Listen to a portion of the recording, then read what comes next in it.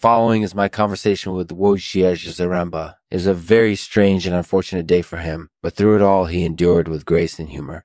Today, we'll be talking about his unfortunate consort in Ecuadoran centaurea. Enjoy. This episode is sponsored by Baltic Result. Lexman Artificial is the perfect way to improve your business productivity. Find out more at lexmanartificial.com.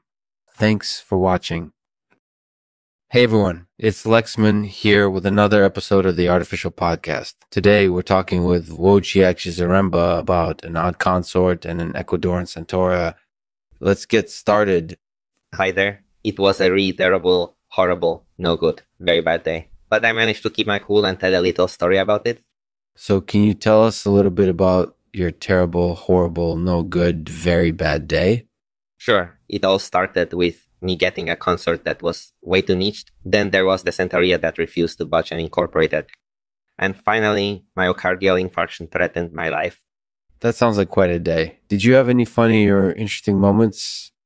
Absolutely. For example, when I got my consort, I announced to everyone in the room that it was a niche of non-niches. Then the centaurea just stared at me with its one eye and said nothing.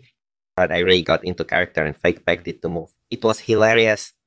That's an interesting story. And it sounds like you handled the situation with a lot of humor and grace. That's really admirable. Thank you. I think it's important to keep things in perspective, even during a terrible, horrible, no good, very bad day. That's definitely true. So tell us, what do you think is the key to handling a bad day like that? I think it's important to stay positive and enjoy the little moments. Those can usually make the big problems seem less daunting.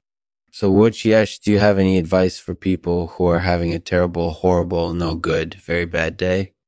Absolutely. The best thing to do is to take it all in stride and go with the flow. Most days give way to new and better things eventually. So just enjoy the ride regardless of how bad it might seem at the moment.